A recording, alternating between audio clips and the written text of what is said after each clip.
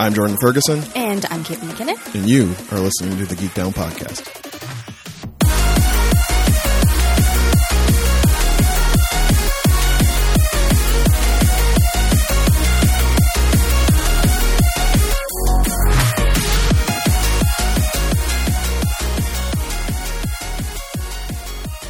What's up, y'all? Welcome back to another fantastic episode of the Geek Down Podcast. This is the show where two friends sit in front of microphones and try to find the sweet spots where their fandoms intersect. My name is Jordan. I am almost forgetting how to do the intro in Toronto, Ontario, Canada. And joining me on the other line, lounging in the satellite branch from scenic Hamilton, it's your girl, Caitlin McKinnon. I'm a troll. She really is, y'all. You have no idea. This was apparently well established early on in the relationship, in the young love of Caitlin McKinnon and senior correspondent. Yeah. Quickly established, Caitlin McKinnon is a troll. But I'm a real life troll. So I both troll my husband to various degrees throughout the week, and then I also demand snacks. So occasionally blocks the thoroughfare on bridges in exchange for snacks, or the which staircase she then takes under said bridge and devours noisily. Yes. Friends, this is episode 305 of the Geek Down Podcast. Welcome back. Hope you had a safe and happy holiday. If you would like to get caught up on any of our other 304 episodes, you can do that wherever you get your audio content. Spotify, SoundCloud, Google, Apple, or Stitcher. Give us a little rate, review, follow, subscribe. Maybe. We're kind of anti-resolution around here. It's been established, but maybe you made a little note to yourself that said, you know what, in the new year, I'm going to give a rating to the Geek Down Podcast. And to that we say, thank you. We do. Thank you. Thank you very much.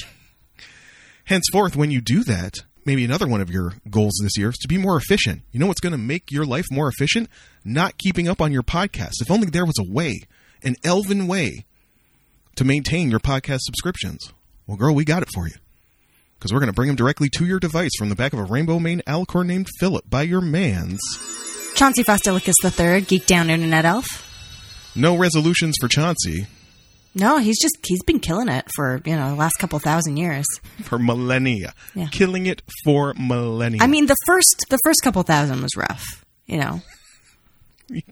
Who among us, Kate? He was a young elf then. Chauncey's just doing his best like all of us. If any of us had 2,000 years to get our shit together, guaranteed we would. Oh, yeah. By year 1989. We'd finally have it figured out. Friends, do you have any tips on how best to spend your first millennia on Earth? You'll probably get trolled by Caitlin when you suggest them, but you can hop on over to twitter.com/geekdownpod. Eerily quiet over there. Still developing what's going to happen on the old bird site, but yeah. But for now, that's where we be. If you would like to support this endeavor financially, got a little Christmas money left over, you want to donate to the cause, we would happily take it. $3 in the old tip jar, ko-fi.com/geekdownpod. Can help us finance various things about the show. Maybe one of us will make the trek again sometime soon. Yeah. I'd like that to happen. And then I'll bring snacks because I've, hoarded all these snacks now. And I got to go back to that bodega on Ossington that had all the international snacks. The sneaker shop / snack shop. Over on Ossington? You know what? It works. It does work. It's a Venn diagram of what people are interested in. Absolutely is. And I forgot. I was going to buy stocking stuffers there, and I absolutely blanked out because my life the last 2 weeks before Christmas was a nightmare. But it's over now, and now I'm just in the inventory. Nightmare. It's basically a nightmare all the time. Maybe by February. Friends, welcome back. Hope you had a safe and happy holiday. I already said that, but it's worth reiterating. Kate? Yes? How'd you spend your holidays? Anything fun? Anything fun you'd like to share with the people? It was really low-key. There was some COVID happening, so some things didn't happen. Oh, no. We're still doing this? Yes, we're still doing this. We're still in a pandemic, folks. And there was it was really low-key. A lot of stuff has actually been, I talk about it every year. I talked about it before the break, but senior correspondent and I do our Christmas on January 6th, which some of you may know is actually, it's the 12th day of Christmas. It's the Feast of the Epiphany. It's also called Ukrainian or Russian Christmas. And it's basically just because when we started dating, senior correspondent Chris warned me that he has a lot of family and they're real Catholic. And they really like getting together for Christmas. So there were 7 family events that we had to go to. So to just sort of give us time to chill and get our own presents together for each other, we do it a little bit later, which works out really, really nicely, actually. So that was nice. And then a couple of other things have sort of been pushed off to later in January. And as I always say, there's nothing going on in January. So what if you have a Christmas party in the middle of January? What else is going on? There's no holidays in January, right? Like, it's just, it's nice to sort of bring in the year with some festivities as well. I mean, I love to make fun of you for this, but you may have it figured out because as things start to get taken down and just the general sense starts to fade, it's a real bummer, yo. Yeah. Well, I mean, as I often say, Toronto is gray this time of year, but Hamilton is taupe. And how do you combat everything being taupe? The ground is taupe, the trees are taupe, the sky is taupe, the clouds are taupe, my mood is taupe. You combat that by having your Christmas tree and still having presents to open and, candlelight and nice smelling candles and I just feel like when you just immediately pull everything down after the 25th or 26th, there's just a starkness. Whereas this is much more let's pull things down gradually and sort of slowly get ready for Valentine's, right? It just sort of brings you into the next thing nicely instead of having a whole month of just desolation. And it's also nice because, usually you see all these people all at once right before or right around Christmas. It's very overwhelming for some of us who are a little, how shall I put this? A little neurodivergent, has a little bit of anxiety, a little bit of depression sprinkled in there. It can be really difficult. And I got to see one of my best friends yesterday. He came down from Toronto. We went to a game cafe. I played Ticket to Ride for the first time. The first time? The first time ever. How is that possible? I think I know what it is. So when I was a kid, this is really, I know I've talked about before that we weren't very wealthy.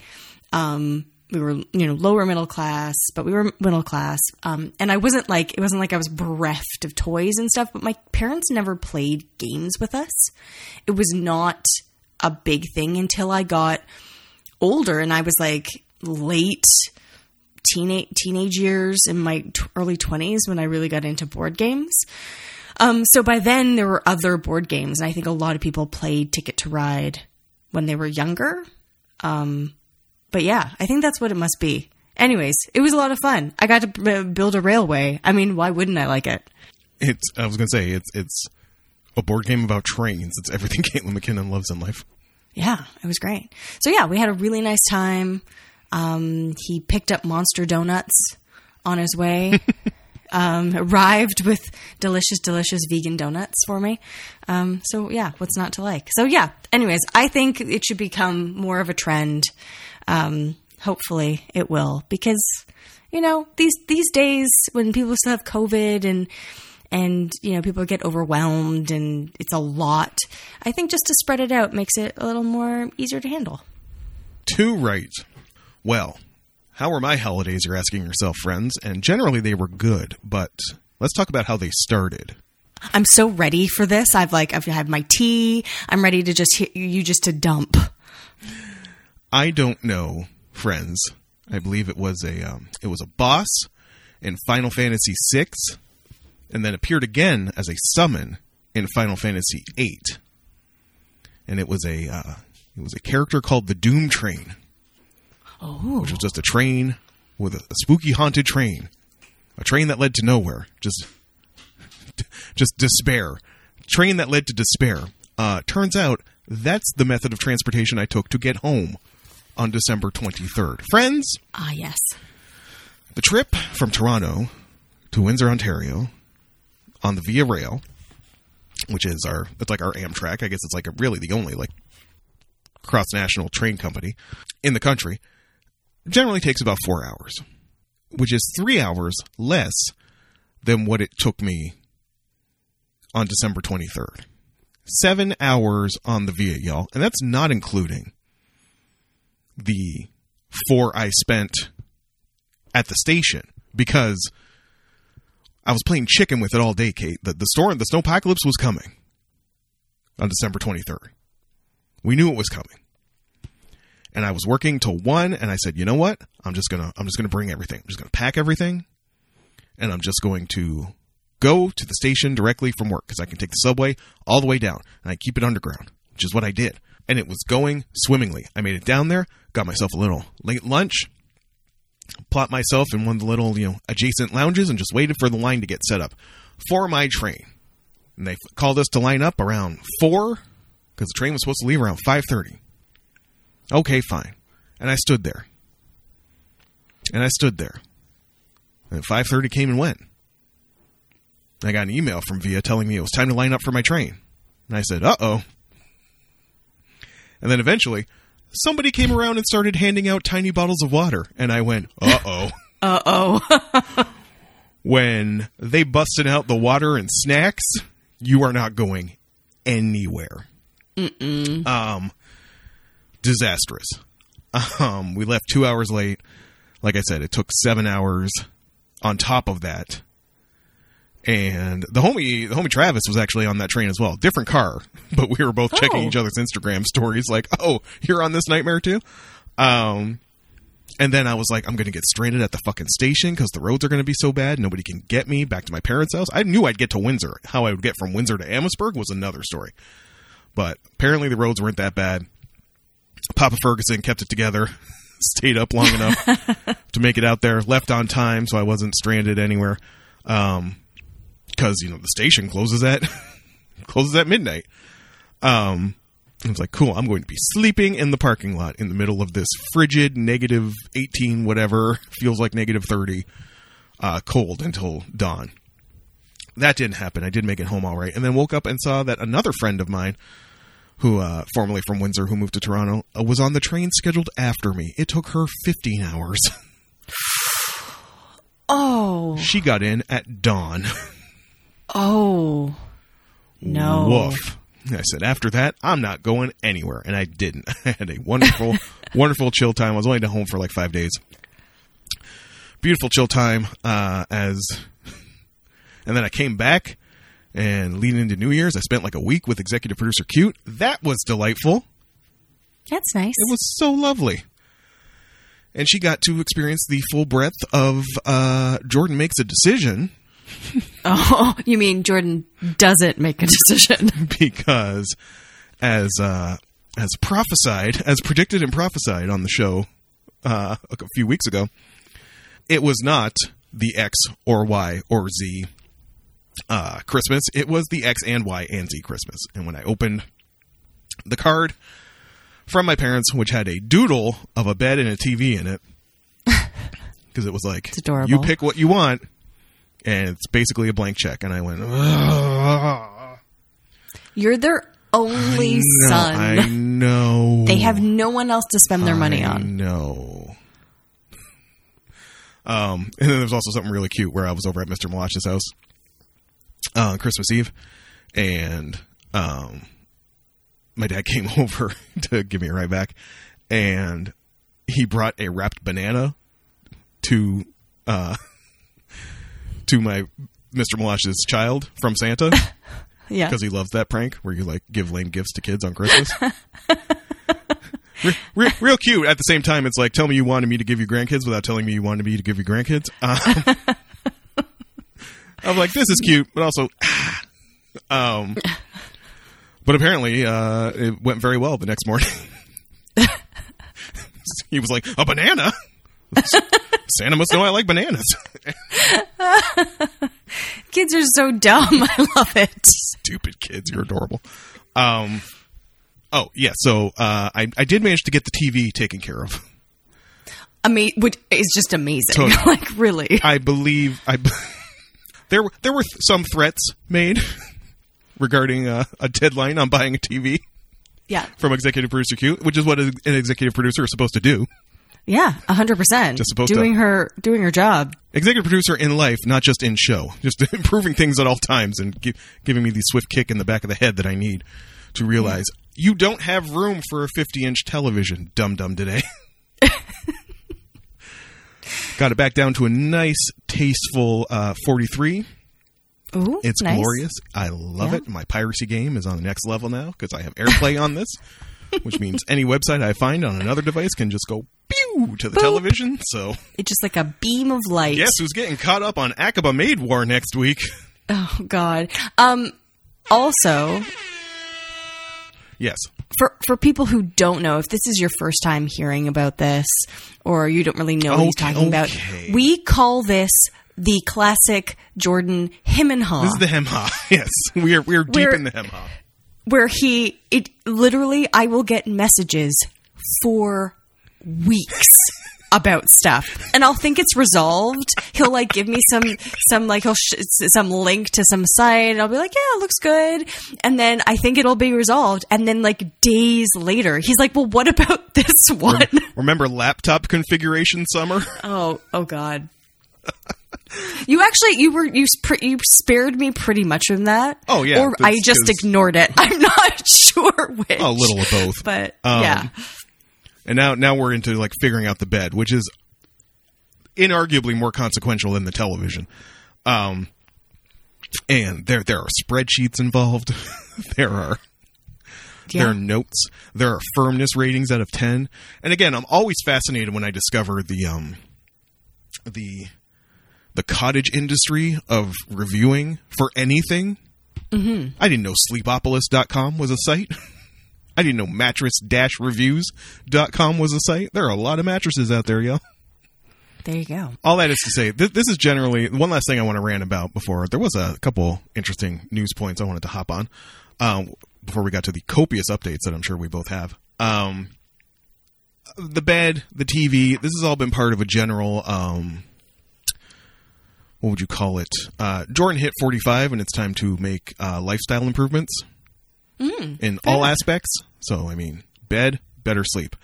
I have a gym membership again.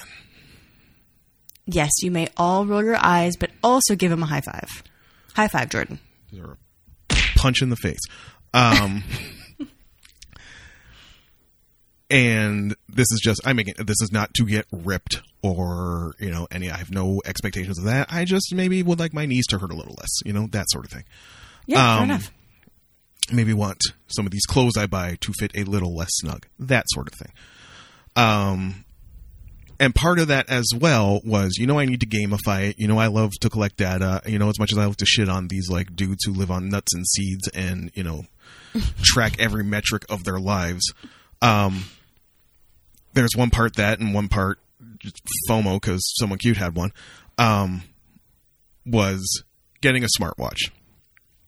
So I'm in the ecosystem again with the phone, the AirPods, and the MacBook and all that. So like, fuck it, Apple Watch.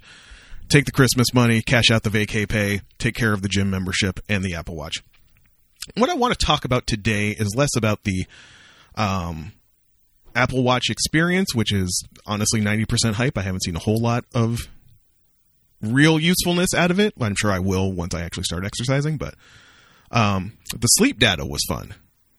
Yeah, I had it's not a smartwatch, but I have basically like it monitors like steps and stuff, pedometer, but it does a bunch of stuff. And I don't wear it when I sleep anymore, but for the first little while I did. And it was great. It gave me like really good data about how many times I was like tossing and turning. And that's what I wanted to check. Primarily, honestly, that was the marquee thing for me. One, I always have, as a man of a certain size, I always have concerns about, my heart. So if it's doing like pulse checks and things like that. Of course, a big hot Saturday night last night, giving myself EKG scans for arrhythmia. We're old when.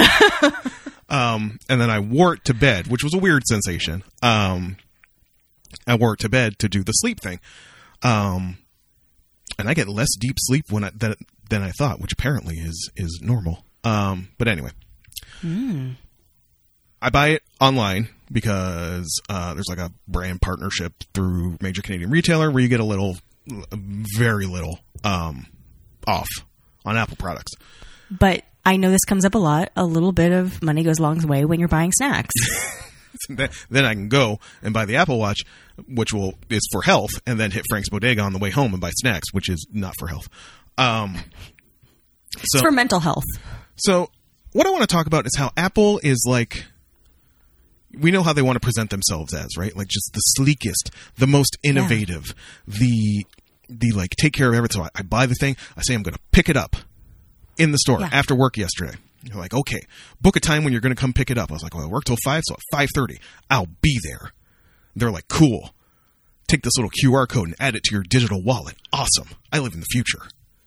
Take it to my digital wallet, head down to the Apple store, and I'm quickly reminded, especially on a weekend, the Apple retail experience is the fucking Hunger Games, Caitlin. It's just interesting people everywhere. And employees in blue shirts just zipping around, never talking to you. I waited so long and was so annoyed to just pick up a thing that I had already purchased. You had my money. Just hand it to me. No one, and I'm watching people come out and go into the back repeatedly. No one glances at the line of people, of which I am standing at the head of, by the sign that says order pickup, to wander by and say, have you been helped yet? And at the adjacent table where people were filling orders, they knew no one had asked me if I'd been helped yet, because the frequency of nervous glances that came my way.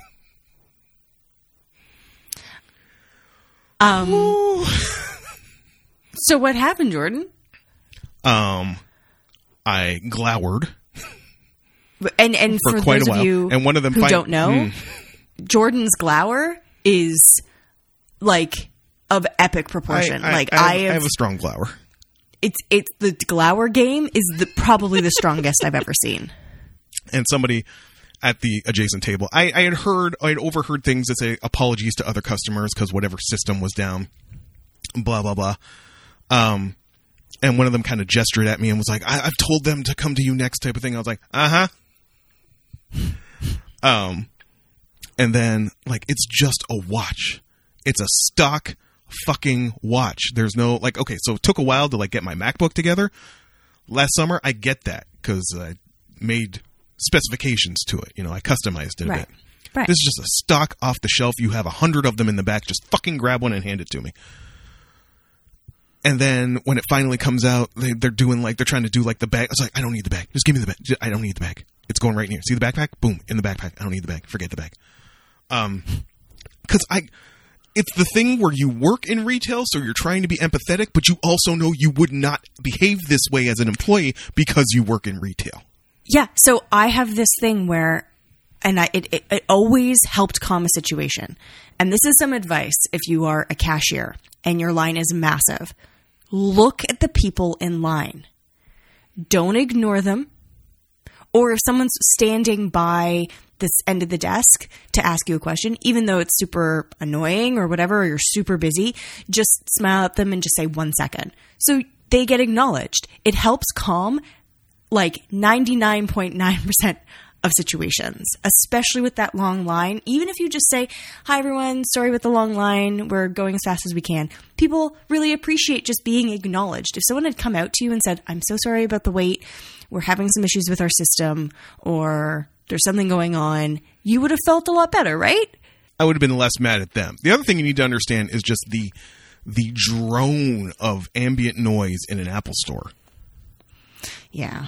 Is just because it's packed in there. And some people are there for legitimate reasons because they, need a repair done, or they booked an appointment, some senior booked an appointment to learn how to use their phone, whatever. But it's just so loud in there all the time. Like, all shouts to the employee. If you work at an Apple store, salute to y'all, because on a busy Apple store on the weekend, I don't know how you do it. And like, they got their little like things to sit on and the little leather medicine ball looking things for ambience, and some dipshits are like kicking them like soccer balls, like because it's oh my god, because it's a mall on a Saturday. Like, but just step up your retail game experience. It's a hot start. You trick me into believing that this is going to be smooth as silk, and then it's like, hello, darkness, my old friend. They did the bait and switch. Absolutely. They were like, you thought this was going to be a better retail experience because we're Apple and we're sleek and amazing. We all wear turtlenecks. Oh, no. This is just Walmart 2.0, motherfucker. It really is. It's just fucking... It's fucking upper echelon Walmart. Oh, my God. But anyway, I have the watch now. I have my sleep demo. It yells at me. It's already yelling at me to stand every hour, which is kind of annoying. But thanks, I guess. And once I go and work 7 to 3 tonight, we'll see what it has to say to me. It's like, you should be dead. The watch is going to be like, slow down, motherfucker. We thought we knew what was going on when you kept your phone in your pocket, but this is too much. I'll be like, yes, I know. Anyway, Kate. Yeah. There are a couple of news items. I'm sure there were more, but glancing today, two that were of interest to me specifically, which means they are now of interest to the listener. Number one, we already know he's having a moment. Deservedly so. Your boy, Brendan Fraser. Yeah. Recently described this moment as the most famous and undersalaried he'd been in his life. And it was in relation to that comment that he said, of course he'd be amenable to appearing in a Mummy reboot. Mm-hmm. Did you see this story? I didn't see the story, but I saw something with a comment. Yes, he's just like, I don't know what any actor that would say no to a job. So, right. Listen, hopefully I have, as a person of a certain size, I have opinions about the Oscar baitness of this film that he's in that I low-key don't even want to say the title of. It's The Whale. Yes. He's the whale. Because he plays a very obese person in his relationship with his daughter. If you haven't seen the trailer, looks just like a devastating piece of filmic work from Darren Aronofsky. Mm-hmm. And Brendan Fraser is top of mind in best actor conversations right now for this role. We shall see whether he wins awards or not. It's just nice to see him thriving again. And yeah. I'm sure Caitlin would love to see him thriving in another Mummy movie. I would, actually. I mean, I would if I haven't seen, okay, there is a third Mummy movie that I've never seen, but it doesn't have Rachel Weisz in it. 2008, apparently. Yeah, and Rachel Weisz is in it, and they like replace her with some other actress. Gross. And it's sometimes you can get away with it, and sometimes you cannot. And in this case, and I usually really pick up on that. I actually have a story and updates about that. And usually I like immediately, I'm like, no, this will not do. But occasionally, and it's understandable that she didn't want to do it. There were no ill feelings for Rachel Weisz because she was like, no, I don't really want to do it. But I just couldn't, I was like, no, my brain can't. And I would love one with all the actors. If you can get them back, that would be a lot of fun. But I don't know that it's necessary, right? Like, I would love more adventure films, fun adventure films of that genre. They don't necessarily have to be The Mummy. I think The Mummy is also a time and place thing. We talk a lot about movies that meant a lot to us and we watch for, comf reasons. And there aren't too many reboots of those types of movies that I really enjoy. But I would love it for Brendan Fraser. I think he should, I think he deserves all the success he gets, and I hope he just becomes more successful and has a great career. But yeah, I don't necessarily. I'm not like, oh yeah, that would be amazing. But it might be fun. We'll see. Give the man his flowers. That's all we're saying. Yeah. So I don't know if you saw any of any version of that thing where content farming, is that what it's called? Where one website just recaps an article written by another website and. That's basically what it's been for the last 10 years. Yeah, this is basically what web journalism has been. Yeah. But take it back to the OG. This was a story by Tatiana Siegel in Variety from January 4th about Dwayne Johnson's power play at DC and how it kind of bricked on him. Yeah. Did you see anything about this? Yeah, I thought I saw something about it before the holiday. Yeah, so like apparently Dwayne Johnson thought Black Adam was just going to be the linchpin of the next phase of DCU, and like went to Zaslav himself to try and pitch like a Cavill Superman. Cavill also, by the way, did not realize was until recently being managed by Dwayne Johnson's ex-wife. Oh, also did not know that. Which I find, you read details like this and you're like, y'all need to stop complaining about people calling y'all Nepo babies, because like, yeah, I know. watching celebrities be like, wow, now hold on, like, girl, you got in the room. That's it was my talent that got me through. Yeah, but you got in the room because you got in the. Why'd you get in the room? And then we know some people where it's not talent that got them through. Like even on the sidebar of this variety piece is like something about Tom Hanks, rejects nepotism backlash against his family. Quote, "My kids are in a family business." Really? Chet Hayes is Colin gets a pass. Colin A+. Daps for Colin. Chet Hayes? Yeah. Why does anybody know who Chet Hayes is? Tom Hanks, calm down. But yeah, this idea that this is really what they thought it was going to be, and he was, I guess the most, not salacious, but the tastiest parts of this story are like the kind of demands Johnson was making without like the success of the movie to back it up. Right. So number one, it was, according to this piece, the fact that he pitched to Zaslav himself without going through proper channels kind of irked people.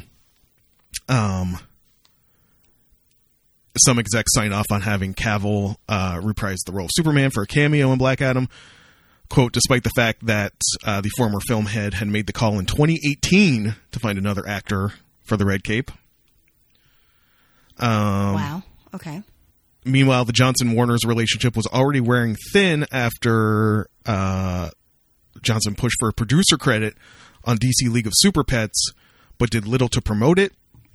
And he also insisted on a tequila bar at the New York premiere of Black Adam featuring his Terramana brand, despite the film being PG-13.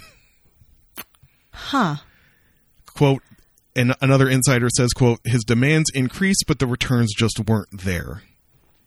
And it's kind of that thing where, like, this movie had to cost so much more to make because you had Dwayne Johnson and all these other actors involved. And it gets called a flop. But Shazam is a hit because it costs less to make, So I'm going to and for the so I'm gonna add some context to the Black Adam movie. Senior correspondent Chris and I, especially senior correspondent Chris, loves Black Adam. Has always loved Black Adam. One of the just best designed superheroes, and just loved the story, and he was just one of those. He's like an OG. He's like an OG anti-hero. He's ostensibly a villain in the Shazam universe, but he's also. But he has this righteousness, and he has like a reason for doing things. He's just looking out for Kandak, yo. And that's sort of an interesting viewpoint, and depending on the writer, they like really leaned into that. And anyways, so he was actually excited about Dwayne Johnson because Dwayne Johnson also loved the character, and a lot of the times when they love the character. Let's just take The Witcher, for example. You get someone who really cares about depicting them correctly and correcting things, and that can be annoying to writers, understandable, but they at least, care about the material, right?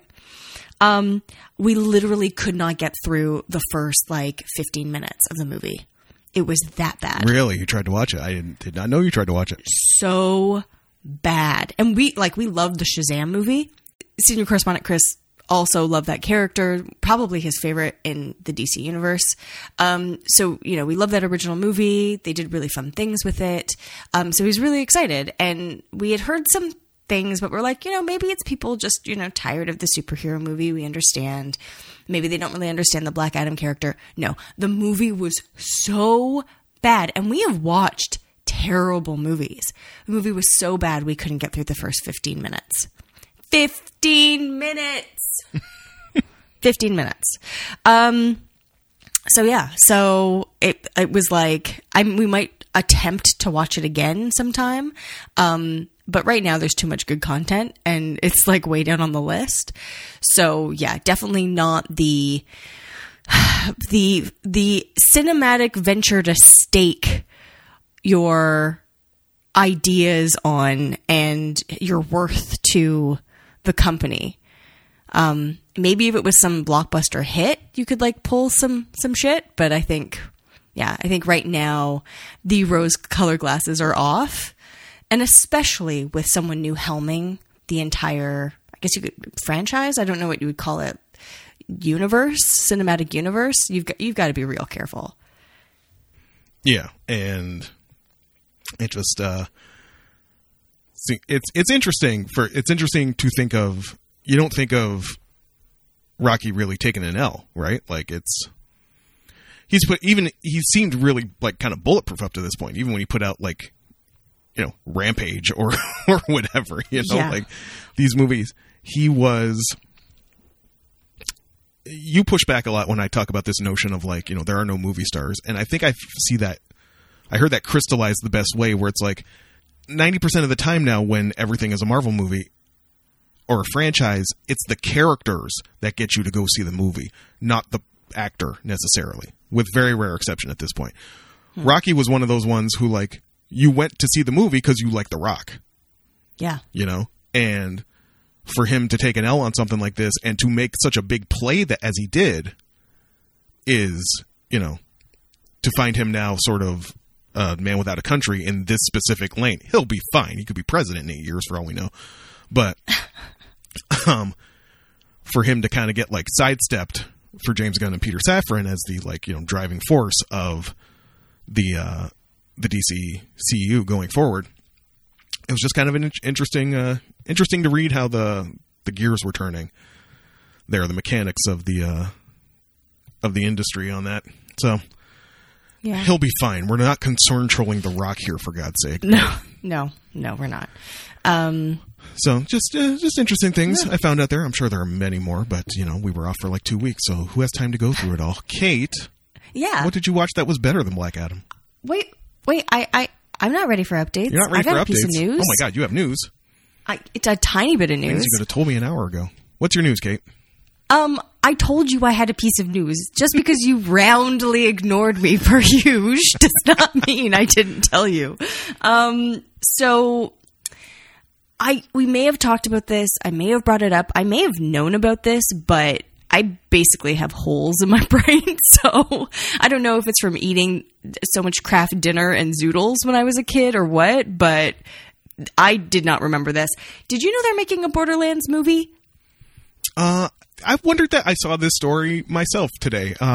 We must have, right? I think we must have, but I also do not remember that Eli Roth was directing it. Yeah, not anymore, but yeah, he was. No, he is. Is he still? Yeah, but they're doing, he approved reshoots with another director. Okay. He approved the director, which is kind of a nice way to do it. But he did the principal photography initially. Okay, yeah, gotcha. Yes, he did. Which is, if you don't know, he does a lot of horror movies. He directs a lot of horror movies.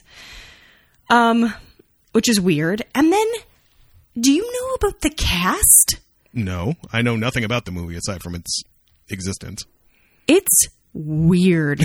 It is Cate Blanchett, Kevin Hart, Jamie Lee Curtis, Ariana Greenblatt, Florian Montenot, Edgar Ramirez, Haley Bennett, Olivier Richters, Jack Black, Bobby Lee.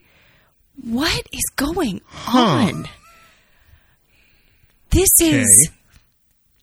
I mean, Borderlands isn't The Last of Us. Like, it is very small in comparison. So to do a film is, I think, a strange thing anyway. Mm. But that cast is so peculiar, so strange. I can't really wrap my mind around what this movie is going to be. It's either going to be like the Doom movie, like from the 90s, from the early 2000s, and just be like terrible and have nothing to do. Full Circle also starred The Rock. Yes, it did. And just be like have nothing to do with what we love about the series, or it's going to be good? Question mark. And so my news is just more like confusion. It's not even a report on the news story. It's just confusion about this. So if you have any insight, audience, please let me know. I'd be very curious to hear your take because I don't know that I have one. I just have question marks. It's just so strange. I mean, I know people are digging through graphic novels and video games for the next big thing. Find a property wherever. Yeah. But it's just, I also know that a lot of studios are not willing to take as many risks. And this seems like a weird risk to take. Maybe it's because it started before there was sort of this like turn. But it just seems very strange. So yeah, I'd love to hear if anybody has any insight on this. Any big Borderlands fans. Yeah, let me know. Very curious about this. We'll see. We'll see what happens. Is that the conclusion of your news? That is the conclusion of my news. I don't want to make any assumptions, but... First time for everything. No. I'm being a troll. Give me snacks. As for what I watched, besides trying to get through Black Adam, which was an impossibility, a senior correspondent and I don't know if it's because of the holidays or just timing or whatnot, forgot about Willow. And I'm so glad that we did because episode 5 and 6 were fantastic. Fantastic. They were fantastic. Episode 5 in particular was great. Yeah, it was great. It was a lot of fun. It felt, I know we talk about things. I think Willow had a lot of work to do to sort of build up the world, build up the characters. And so maybe took them a little bit longer, but there were, parts before this that were really good, but this episode 5 was just really solid. And same with episode 6. It's like everyone, the series had come into its own, and I really hope it gets a second season. 'Cause it's fantastic. I watched The Gray Man, which was starred Ryan Gosling, and just to prove your point, Captain America, Chris Evans, the Human Torch, Chris Evans. This was the Russo brothers thing. Yeah, right. Yeah. It was terrible. Really? Yeah, it was terrible. I'd like to call it Dizzying Quick Cuts, the movie. There was a helicopter scene, a plane scene that nearly made me vomit. Mm-hmm. It was all quick cuts. The writing wasn't great. Some of the banter was really good, and all the actors were fantastic. It was okay. Like even the action scenes some of them were fun, but some of them weren't that great. I watched the Matilda musical movie.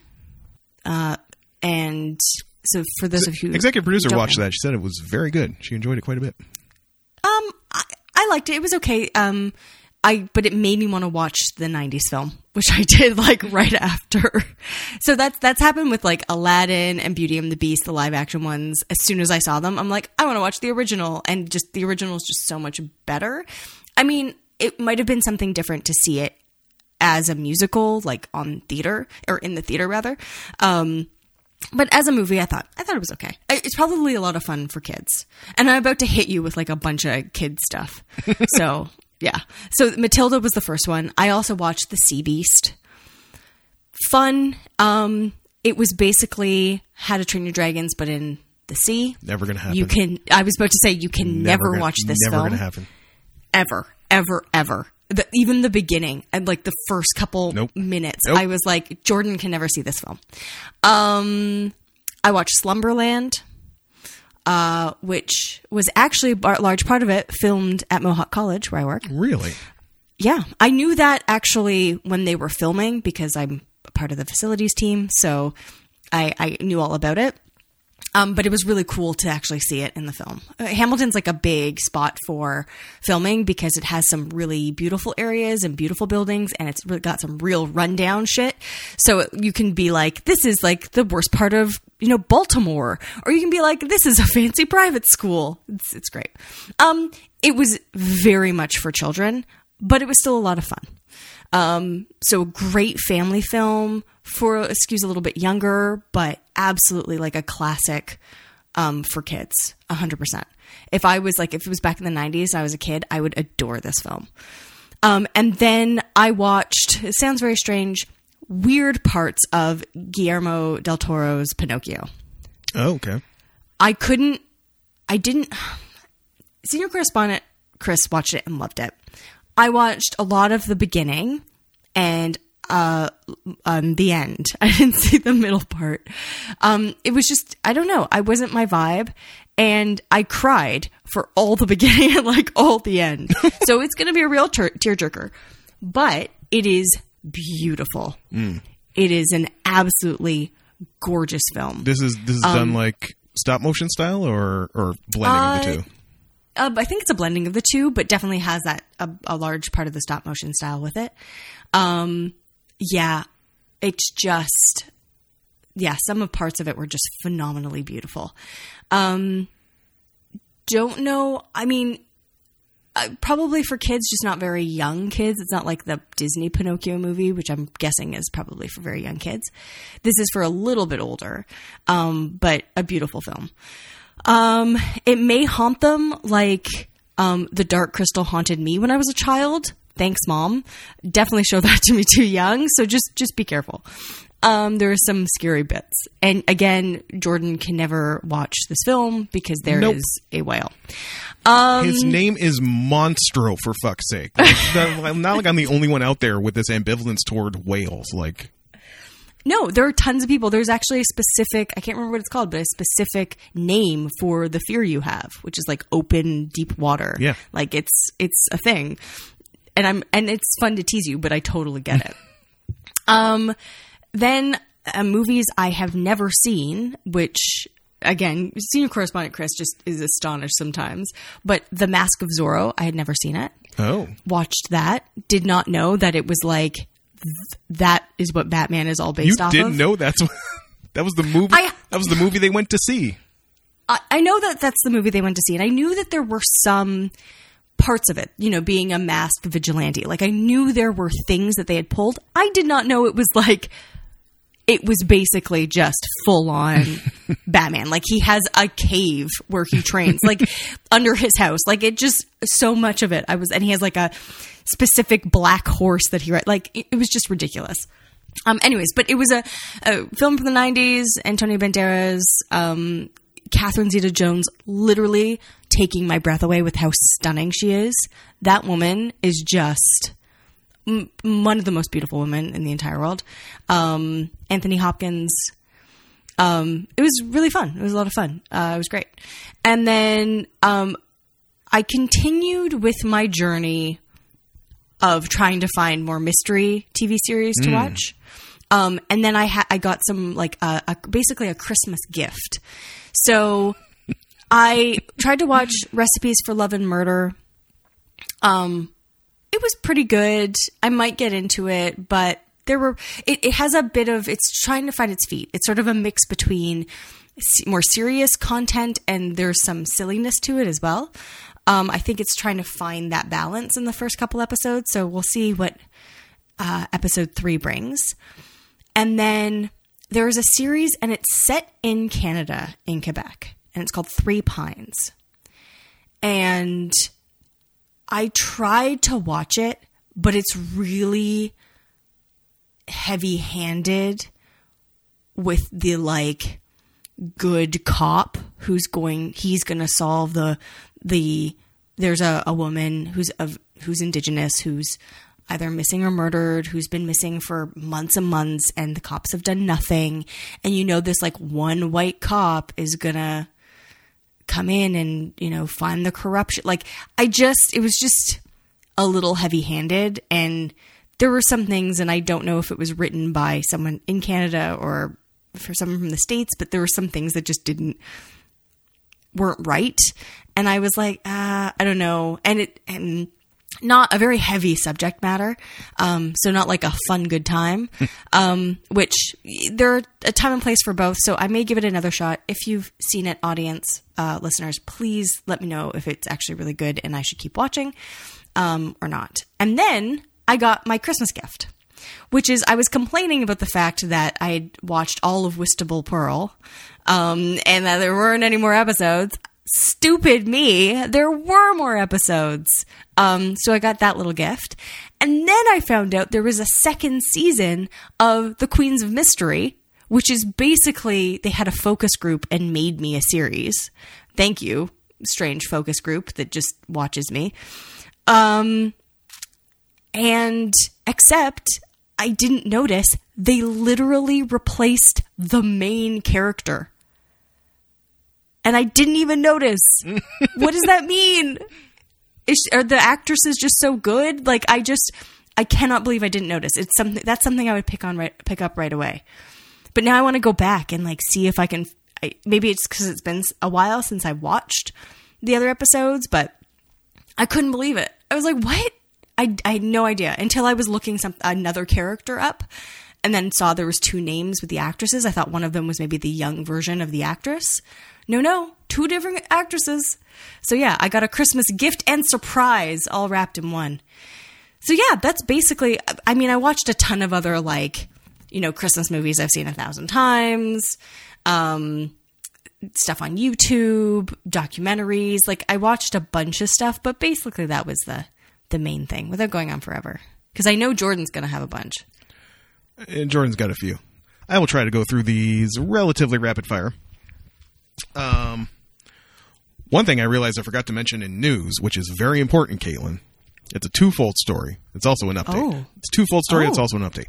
Number one, I had heard this when I was back home because Mr. Malash has his own version of the Homehisa. It's a kid named Dylan who actually nice. owns or runs a record shop in our hometown, which is bizarre enough on its own. But come March, he will probably not be running a record shop in our hometown because the town's getting bougified. And also, and this is a story that made the papers, is that the labels, the music labels, specifically Universal, has let retailers know that the cost of vinyl is going up about 60% in February. Oh. So what? Someone find me a new hobby. Because oh my God, if a single LP is going to cost $60, this is what a bubble bursting sounds like. Like you are literally getting blood from a stone at this point. Or I go directly, I go Japan only for the next little while because Caitlin, it's finally fucking happening. Tetsuro Yamashita's catalog is getting reissued. Tetsuro Yamashita is the god, G-A-W-D, of City Pop. He's like 70, still going. And the one record that I have never bought, because I was always like, I want to buy it in Japan, it's Spacey by Tetsuro Yamashita. Came out in 1977. Shouts to Mr. Malash, who believes, possibly rightly so, that it was the best year for music. There's a book in there. I should rate it. Interesting. But never bought that record. I've seen it. I've held it in my hands. I blew it. I didn't buy it when I had the chance because it was like $125 for a single record. I'll never do that. Lord. But now it's going to get reissued in August for like $50. Oh my God. And it's going to be remastered because Tetsuro, he ain't on streaming. He refuses to do streaming. He's like, that's not how music should be presented. Like he loves analog and he wants his music to sound the best it possibly can. That's why he still tours every year, because it's like, this is how you should hear my music, by coming to my shows. So it's going to sound amazing. Kate, I still have to go to Japan if I buy this record, right? Yeah, of course you do. Okay. If 30% of the reason I was going to Japan was to buy Spacey. Also, will I buy an OG Spacey while I'm in Japan? Well, yeah, if you find a good price for it. Yeah, I probably will. So that's fun. We're excited about that. What else? New TV. I based my decision on the executive producer's TV, which is a Samsung. I greatly enjoyed her TV, and eventually when I finally just got my head together and pulled myself out of the mire of, tech reviews, I was like, her TV is good. This TV is the 43-inch model of this year's her TV. Yeah. Her TV is from last year. This TV is from this year. Just buy that one. So on there as well, it's a Samsung, and there's a thing called Samsung TV Plus, which is just a bunch of weird channels. It's like, there's like Roku TV. It's just like, I don't know why they're paying for it, but it's just like a bunch of channels that just essentially broadcast all the time. There's one that's like stuff about pets, and there's a weird travel channel. There's one that just shows old Impact Wrestling from the early 2000s. That's amazing. Like 24 hours a day, which surprisingly is not the one I have whiled away the most hours for. No, the one I have whiled away the most hours for. Caitlin, I spent 3 hours doing this yesterday and didn't even realize it. It's a channel that just shows nothing but 90s Iron Chef. Okay, I can understand that though. Nothing but 90s Iron Chef. Which is the best Iron Chef. I will fight you. It is the best. Don't come for us on which Iron Chef is the best. 90s OG Iron Chef, Fuji TV Iron Chef is the one. I don't know why this exists, but it just, it is my ambient noise. I have not had ambient noise television in years. So just for this to like, just play in the background, minding my own business, it's like, Fukuisa! It's fantastic. The problem with 90s Iron Chef, which is a lot of cooking shows for me, is that I get hungry, so I gotta have a snack. Oh yeah, be prepared. I came home yesterday, had some instant ramen, and just watched Iron Chef, and I was like, the stuff they're making is so much better than this instant ramen, but I feel a part of this. Yeah, and a lot of my time this week has been like, what did I always like? But now I will watch on the new TV. So let's rewatch the perfume shows on Amazon and just watch them in the crisp 4K that I have available to me now. Also, shout out a food update, Caitlin. Oh? Toronto pizza is much maligned, especially for me coming from Windsor, Essex County, which is heralded for its pizza. Okay. And there was one shop in Toronto that does, quote, Windsor-style pizza, which is like canned mushrooms, shredded pepperoni, cornmeal on the bottom of the crust. Like it's very specific to the region. Yeah. And there's one spot, Ambassador Pizza, that does like a B+ version of Windsor style pizza. I got it on my birthday this year. It was fantastic. I even had a Verner's with it. Was very alarmed to find out that I think I like Verner's now. Does this just happen? You turn 40 and you like Verner's? But I don't want to talk about Ambassador Pizza. I want to talk about what is maybe the best pizza in Toronto. And this again, this entire episode is like, here are all the ways that the executive producer has improved my life, because this is her favorite. So we had spent the week together, kind of out at hers, and then the last day before I had to come back to work, we came into the city, and she does work from home, so she was kind of doing that while I still recovered from the trip home and unpacked and cleaned up and stuff. And dinner time rolls around. It's like, I want Maker Pizza. And I was like, we can get Maker Pizza. Maker Pizza is Matty Matheson's pizza joint. There's a few of them. I don't know who that is. Matty Matheson? He looks... Love him. He's one of the most famous chefs in Canada. He's very mustache. Big. You probably saw him on Vice. I think Vice is where he had his first show. He looks like Vice is where he had his first show. Yeah. I know that guy. Husky guy, mustache, younger. Did not know he was from Toronto. Yeah. I don't know if he's from Toronto, but that's where he made his bones. But yeah, Maker Pizza is his pizza chain. There's about 3 or 4 of them in the city.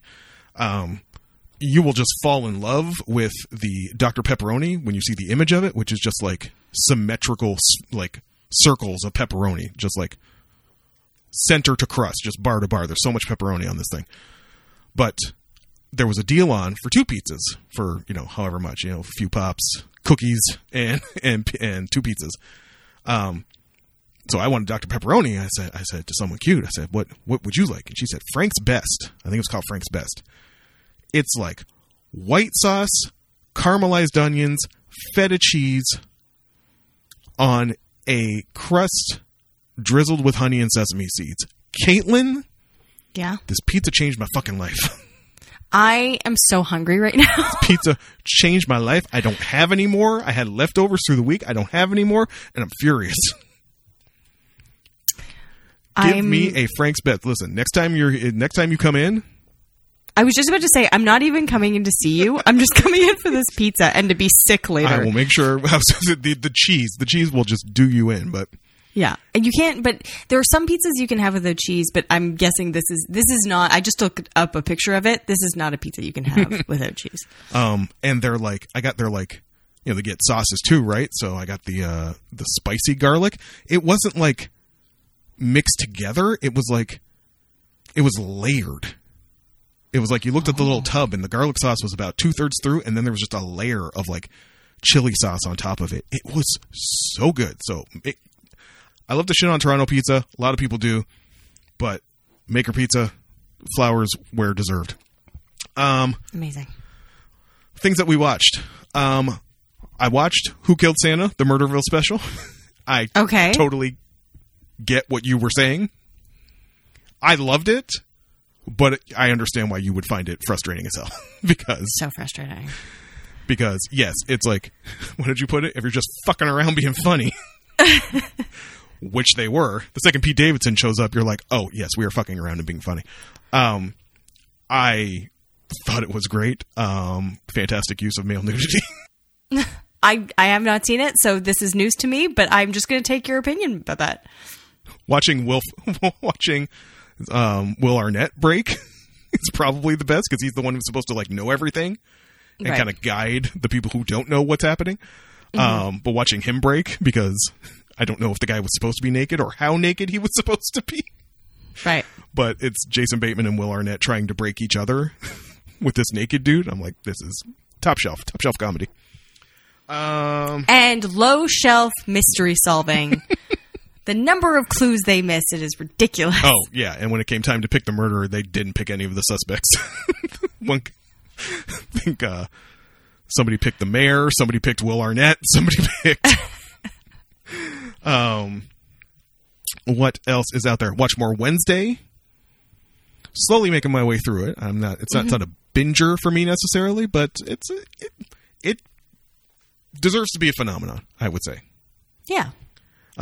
Surprised to no one that got renewed for a second season. The Iron Chef.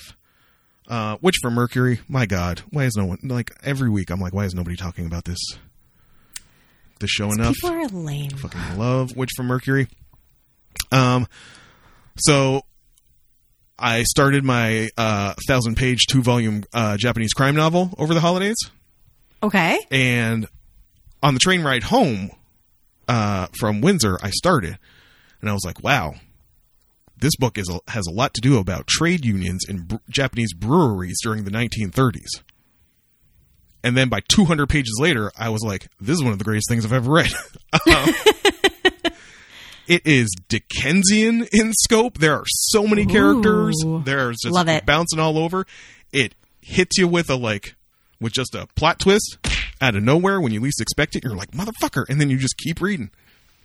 It's so good. And teaching me so much about, I think they're called the Bunraku. Japan had a caste system, y'all. Did you know that? I didn't. I didn't know that. Learning so much about that. There were unclean peoples in the Japanese feudal system, and because of the way the Japanese family registry system works, like, if you're going to get married, they check your family registry, and if your family registry dates back to one of these towns where the unclean people who worked in, like, shit shoveling or body disposal or things like that, and one of the unclean professions, if you're from there, they're going to look at you sideways. Still, even in the 90s. So, wow. If you want to, it's not legal. It was legal until not too long before the 90s. But the social stigma was apparently still quite a thing. So if you are curious about the unsavory sides of late bubble era Japan, this novel is kind of amazing. My second volume of PTSD Radio came in yesterday that I pre-ordered a few months ago. Excited to get into that. Mm-hmm. Did not feel like being unsettled in the middle of the night last night, so we're just going to leave it till it's sunny. So, April. Yeah. And the last thing I want to mention, it is a movie I watched with someone cute. We were just looking for something to watch with dinner one night, and we ended up watching The Banshees of Inisherin, Caitlin. Yeah, my dad made me, help him find it on his TV, over the phone, because he was so interested in watching it. How was it? Really good.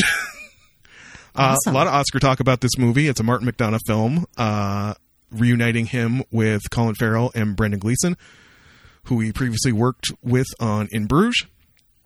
It's basically about... It's set in the 30s, I think, on an island in Western Ireland called Inisherin. And it's basically Brendan Gleeson does not want to be friends with Colin Farrell anymore. He just decided, I am getting older and I need to focus on the things I want to leave behind, which is my art and my fiddle playing. And I can't waste my time fucking around at the pub with you anymore, Colin Farrell. And Colin Farrell just cannot let this go. And for 2 hours...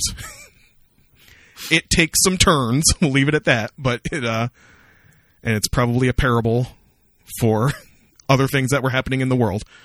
But it's a bizarre movie, and it was, but not like obtuse. It was just very. That's the story. Like, Brendan Gleeson doesn't want to be friends with Colin Farrell anymore, and Colin Farrell can't let it go. It was like In Bruges. Which I don't know if I ever saw, so add that to the list. I feel like I must have. Oh, I'm adding that to the list, because I really like that film. I'd have to go back and check the archives. You may have given it to me in like year 1, and I just forgot. But, yeah, Banshees of Inisherin. I can't remember. We may have rented it. It's like $5 on Amazon. No, it's on Disney Plus. Oh, it's on Disney Plus. That's where we watched it. We watched it for $0. Yeah. And I know that because I found it for my dad.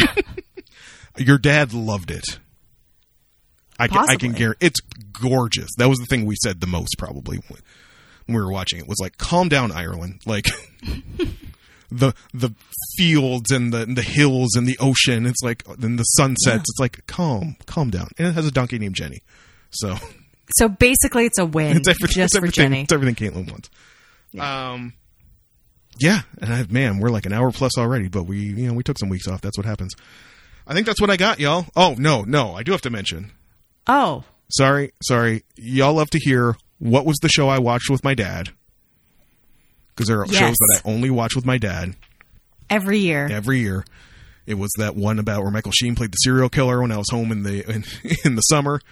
Which I can't remember what it was called. Prodigal Son? Is that what that was called? Yep, that's the one. This year, this visit was the Rookie Feds, the spinoff of the extended Rookie universe, which is wild to think that this is probably what a lot of people, like there are more people who know Nathan Fillion from Castle and the Rookie than ever knew him from Firefly at this point. I know, which is wild. Bizarre. It's so weird. But I mean, also shouts to him for the late career renaissance. Yeah. Just the epitome of a working actor. Like, the dude just gets it done. He just shows up and puts out something serviceable that keeps enough of middle America, I guess, entranced that they give him spinoffs. Niecy Nash gets a spinoff out of it. So this was the Rookie Feds, about rookie federal agents. Amazing. One of which was a former actor on a show called Vampire Cop, which was a fantastic running bit in the show. Amazing. And Niecy Nash is a former guidance counselor, and they're going after terrorists. I don't know who they were going after, but... It didn't matter. It didn't matter. You're there for Niecy Nash. She's a national treasure. God damn it. Yeah. So that and the thing ancillary to what we're going to talk about after the break is the other thing I watched with my dad. Peak dad viewing. That was a great experience. I'm going to cherish that one, honestly. But we'll get into that when we talk about what I think is supposed to be about one, but we'll probably talk about the entire Knives Out oeuvre. Yeah, we will. When we come back from this break.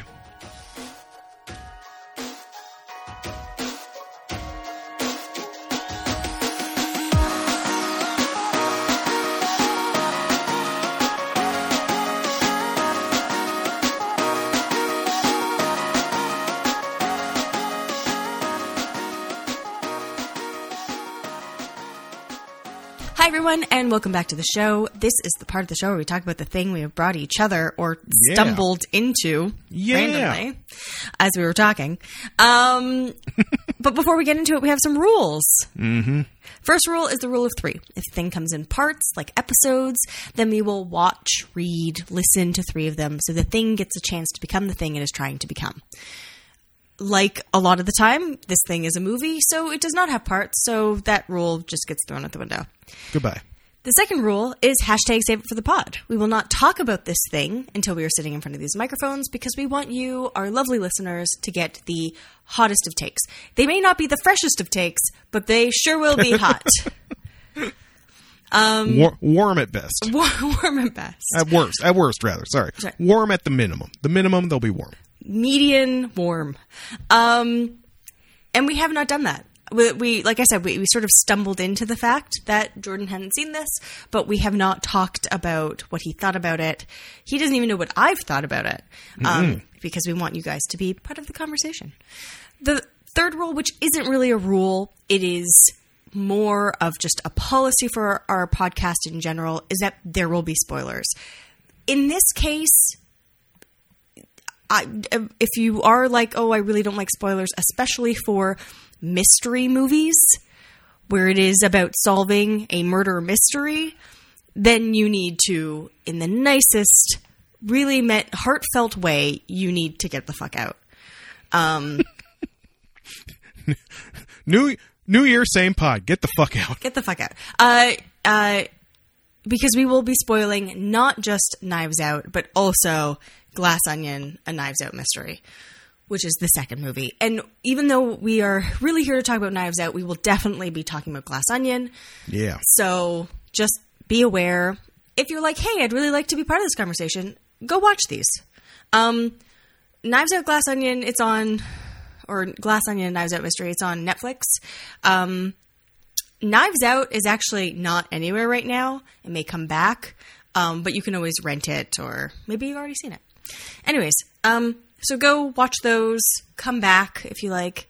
It'll be a good time. But yeah, those are our rules. So, yes. I will get into what is just really me reading the Wikipedia article so that you know what we're talking about. Knives Out is a 2019 American mystery film written, directed, and co-produced by Rian Johnson. And you're like, I know that name. And if you're like senior correspondent Chris, you're like, wait, the Star Wars guy? Yes, the Star Wars guy. It follows a master detective, Benoit Blanc, investigating the death of the patriarch of a wealthy, dysfunctional family. The film stars an ensemble cast that includes Daniel Craig as Blanc, alongside Chris Evans, Ana de Armas, Jamie Lee Curtis, Michael Shannon, Don Johnson, Toni Collette, Lakeith Stanfield, Catherine Langford, J. Dean Martell, and Christopher Plummer. The plot, I don't know. I'm not going to do the way they've written out the whole plot. Basically, the plot is the head of the family, Christopher Plummer, has a very tense relationship with a lot of people, and his family, his nephews and nieces and sons and daughters, and he ends up dying, being murdered, and Benoit Blanc is brought in to solve the murder. You get sort of like bits and pieces of the story, and I mean, I don't know how easy it is to spot the killer. I mean, I watch a lot of these things and I do it pretty quickly. So I knew who it was very early on, and maybe a lot of people did, but it's sort of not even really the point. The point is sort of the ensemble cast and how Benoit Blanc figures it out, and the whole, sort of piecing together the whole story. And it's a mixture of funny and entertaining and a little bit of action, sort of, and sort of an all-around good time, really. Jordan, what did you think of Knives Out? And I know you saw Glass Onion first, but we're just going to talk about Knives Out for now. Yeah, it's weird to come at it from that angle, because Glass Onion was one of the sort of like the holiday marquee Netflix offering. I think it dropped on the 23rd. Which was, Insider Talk was part of a deal Netflix cut with Rian Johnson for at least Glass Onion and like 2 or 3 more Benoit Blanc mysteries. So it was a great dad watch, great movie to watch with dad. And then when I watched Knives Out later, I was really, it's a weird experience to go in reverse, because there's a real stark kind of tonal shift. Yeah. In both of them. Glass Onion is goofy. Yes. Is a goofy ass movie.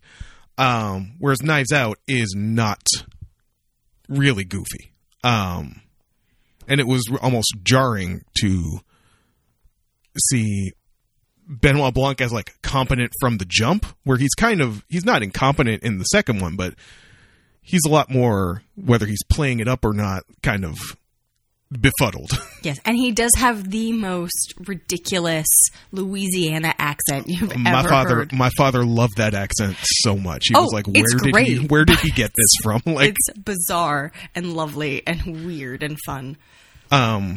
I just want to say overall, is like the experience of having watched both of them, it was just so nice to witness the birth of a new franchise, right? Like, and actually, so just so you are aware, I think I talked about it at the time. I don't remember exactly what I said, but I didn't love Knives Out. Really? Yeah. I thought it was fun, and there were some parts I really did like, but I didn't love it. And part of it was that I could figure out who did it really early on. And I did the same with Glass Onion, but I liked Glass Onion way more because it was more fun, I think. Listen, the discourse around Glass Onion was fantastic because whether you are mad about the presence of COVID in it, whether you are mad about the fact that Janelle Monáe plays a twin sister and you're like, this movie betrayed my trust for the first half of it. You do not know how mystery movies work, dipshit? By dipshit, I mean Ben Shapiro. Like, watching that discourse was fantastic. Knives Out, like I said, let's establish this first. You want to solve it. I don't care. So whether or not I was like, yeah, it's probably Chris Evans. I care more about the how, right? Yeah, and yeah. I like the books better that are less whodunits than howdunits. So to me, it doesn't matter who was responsible. I want to know the teasing out of the motivations and the mechanics of why it happened and things like that. Obviously, I think it played enough of like the storyline of the nurse. So the centerpiece of it between the two, now it seems that part of the formula here is that Benoit Blanc will always have a sidekick. Yes. And the sidekick will change. So it's Janelle Monáe in Glass Onion, and in the first one, it's, I don't know the actress, forgive me, but it is Christopher Plummer's nurse. It's Ana de Armas. Who plays her nurse, who's named Marta. And she is, clearly she's the untouchable. She's the one that no one believes is actually responsible. But, they will throw her under the bus. They will throw her under the bus, and you are led to believe that, as the somewhat heavy-handed personality detail about her is that she cannot lie. Lying makes her so anxious she will vomit. Which is you're seeing the threads of silliness. Yeah. In the first one, like there are silly she's things. Literally a human lie detector. Like it's that's bizarre. But at least in the first third of the movie, you are led to believe that what a twist! Through no fault of her own, she may have been responsible for Plummer's death. Yeah. Her she inadvertently mixed up the bottles of his medication and gave him a morphine overdose. And to let her off the hook, rather, because Christopher Plummer has already decided, I ruined my family by making it too easy for them. So all the money's going to Marta. But I don't want anyone to think that she was responsible for murdering me, so I'm going to slit my own throat. So that'll get thrown off the case when I'm like, there's going to be a toxicology report. The entire like next hour of the movie, I'm like, where's the toxicology report? And finally it does play a part. I think, it's impossible for me to talk about the one without the other, which I know probably does it a disservice. Because when he did this after Last Jedi? That's a great... I feel like it was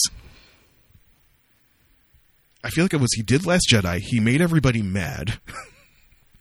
Yeah, no, he wrote the screenplay after The Last Jedi. He flipped the double birds to the Star Wars fandom and then went off to make this thing he wanted to make, which, I mean, boss move. I respect it.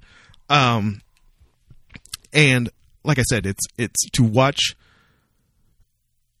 the creation of, I know for the mystery fans, I know this is kind of mid for like the mystery fans, right? But just have something that you can now plop into, to have a character Daniel Craig seems to love playing this character. So, I mean, to be able to then take him and plop him into any story and tell whatever kind of story you want, that's like not an easy thing to do. So it's well, I mean that is detective. When's the last time stories. it was done in film in the last I understand 50 years? It hasn't been done in a long time, but that is, you know, Poirot, right? Like, there are these stories that he gets sort of like dropped into to solve crimes.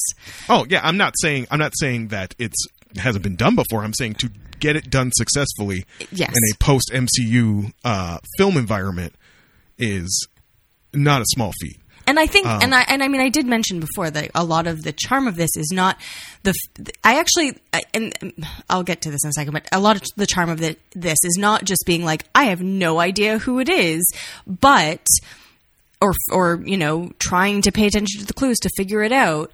But wondering how it was done, you know, who did what, you know, why, like all of that is part of the charm of it. And these crazy, wacky characters are also part of the charm of that. I think maybe I did like Glass Onion because there were a couple moments where I wasn't sure. But at the end of the day, like, I loved the sort of silly wackiness of it.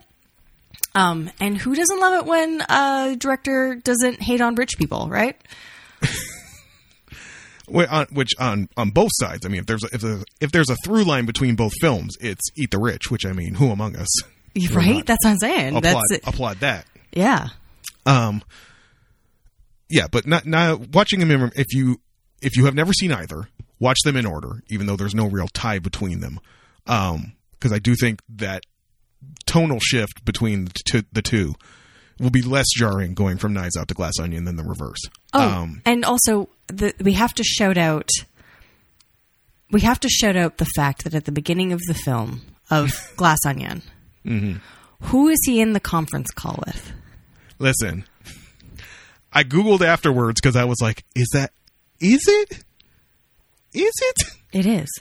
And part, like, the appeal of Glass Onion as well, I think, and of Knives Out is, like, for as much as Star Wars nerds hate him, Rian Johnson is apparently relatively beloved because his Rolodex runs deep. And it's the cast that ultimately makes it. Knives Out alone, you've got Jamie Lee Curtis, Christopher Plummer, Ana de Armas, Daniel Craig, Michael Sheen, like, Lakeith Stanfield. Like, that's deep enough. And then it's like, Hollywood saw Knives Out and was like, I want to be a part of that. So he just started calling up people at random. So when you establish that the pandemic has occurred in the Knives Out universe and Benoit Blanc doesn't really have a lot to do because there are no cases, so he just plays Among Us poorly online with Kareem Abdul-Jabbar, Stephen Sondheim, Natasha Lyonne, and Angela fucking Lansbury in what I believe is probably her last filmed appearance. Yeah. Boss move. Boss move, Rian Johnson. And the appearance of Murder, She Wrote in Knives Out. I mean, clearly he's a fan. So yeah, that was just fantastic. And I mean, like, there's a Hugh Grant appearance and like the joyful casting and of Ethan Glass Hawke. Onion. Ethan Hawke, who shows up literally for 5 minutes. Yeah, I know.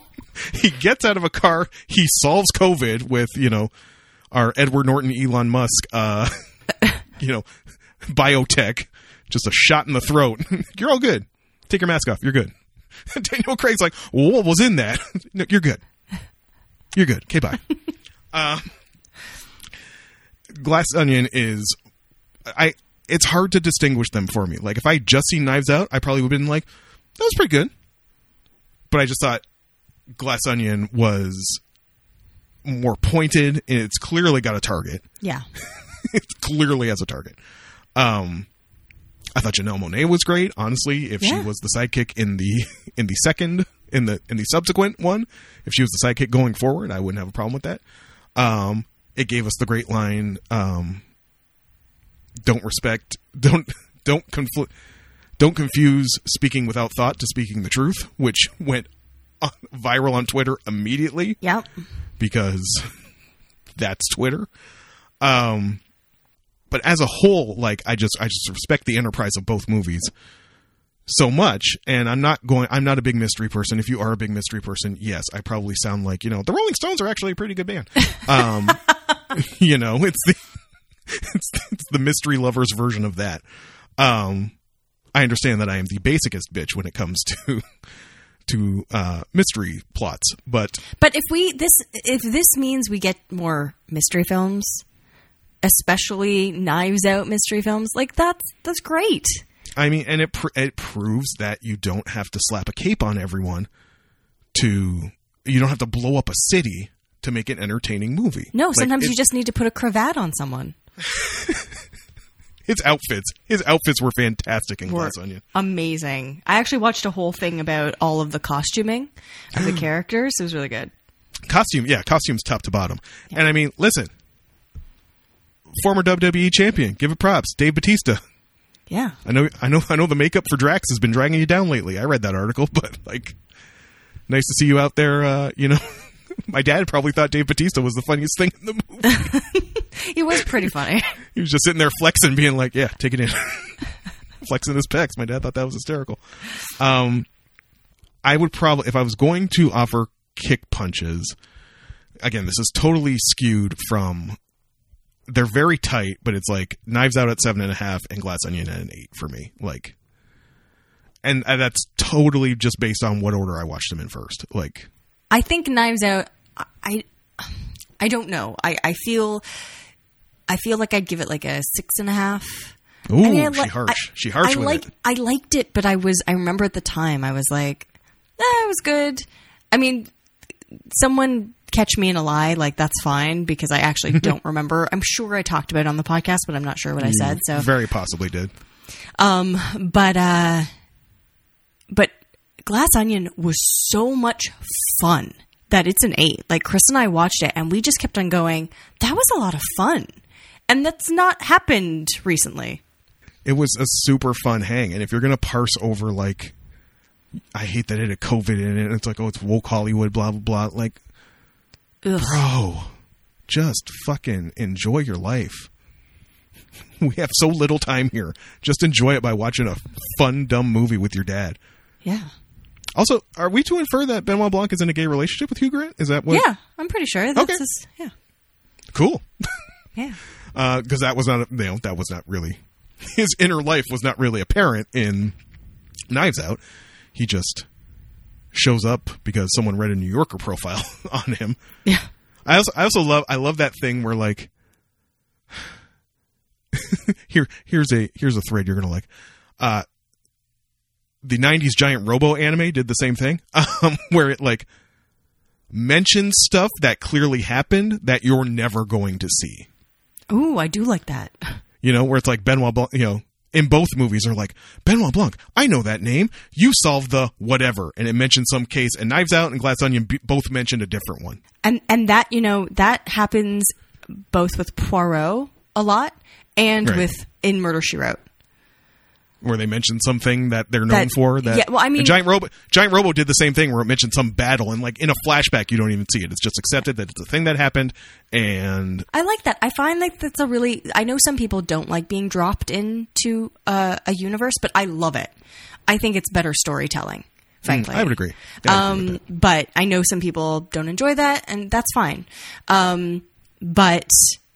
And I like when they, mentioned that it was like, I think in Glass Onion, it was like the case of the something dancer, some dancer who had been murdered or something. And I like that. It gives, this is why he's well known, is because he has these profiles in newspapers, and it doesn't matter how he solved that case. And maybe one day we will see that case. Who knows?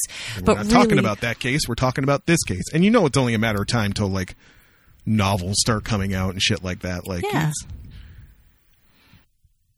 Rian Johnson put something out into the world that has legs, and it's not like you said, it's just Poirot, but I'll take that over another superhero. And I mean, like, Rian Johnson, I mean, we're not going to get into Star Wars and what people liked and what people didn't, but he also did Brick. You remember the 2005 film?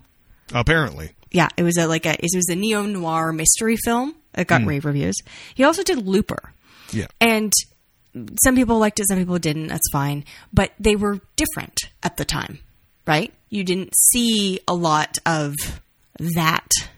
And again, we're not going to get into Star Wars and whether it was good or bad, but at least that episode of the trilogy was different than people were expecting. Listen, he tried some things. He didn't just spoon feed you what you liked before. Yeah. He tried some things and it turned out y'all didn't want it. And he was like, all right. And apparently he will be making a series with, why can't we remember her name? Russian doll. Natasha Lyonne. Natasha Lyonne. He's going to be making some sort of series with Natasha Lyonne, which is great. So like, I'm kind of like, good for you, Rian Johnson. Like, you seem like a really nice guy. He's done a bunch of those like Vogue, like breaks down a scene things, and it's often quite funny. He's very complimentary to his cast and his crew and stuff. So he seems like a nice guy. He puts out fun stuff, and that's really what we want out of our media. We want some fun. Also did many of the best episodes of Breaking Bad. There you go. So yeah, those are Knives Out. Actually, is still only rent or buy. I'm surprised it wasn't on Netflix given the deal he cut. But find Maybe out where you can. Back. Who knows? It'll probably end up there. Yeah. And Glass Onion is sitting on your Netflix. You can check that out. Friends, this is a beefy episode for you. You're welcome. You are welcome. 'Cause our voices are starting to get raw. giving you too much content. Friends, if you'd like to thank us for all this content we've given you, hop on over to twitter.com/geekdownpod.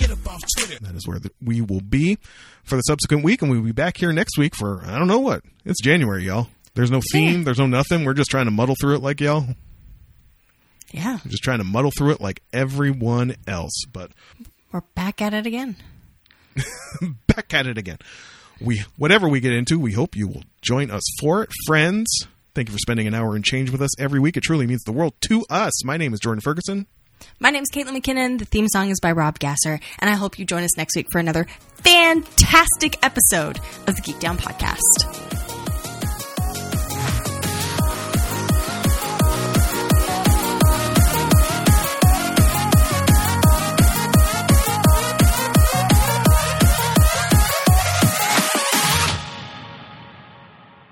Captain Marvel / Shazam. Captain Marvel / fuck. You can do it.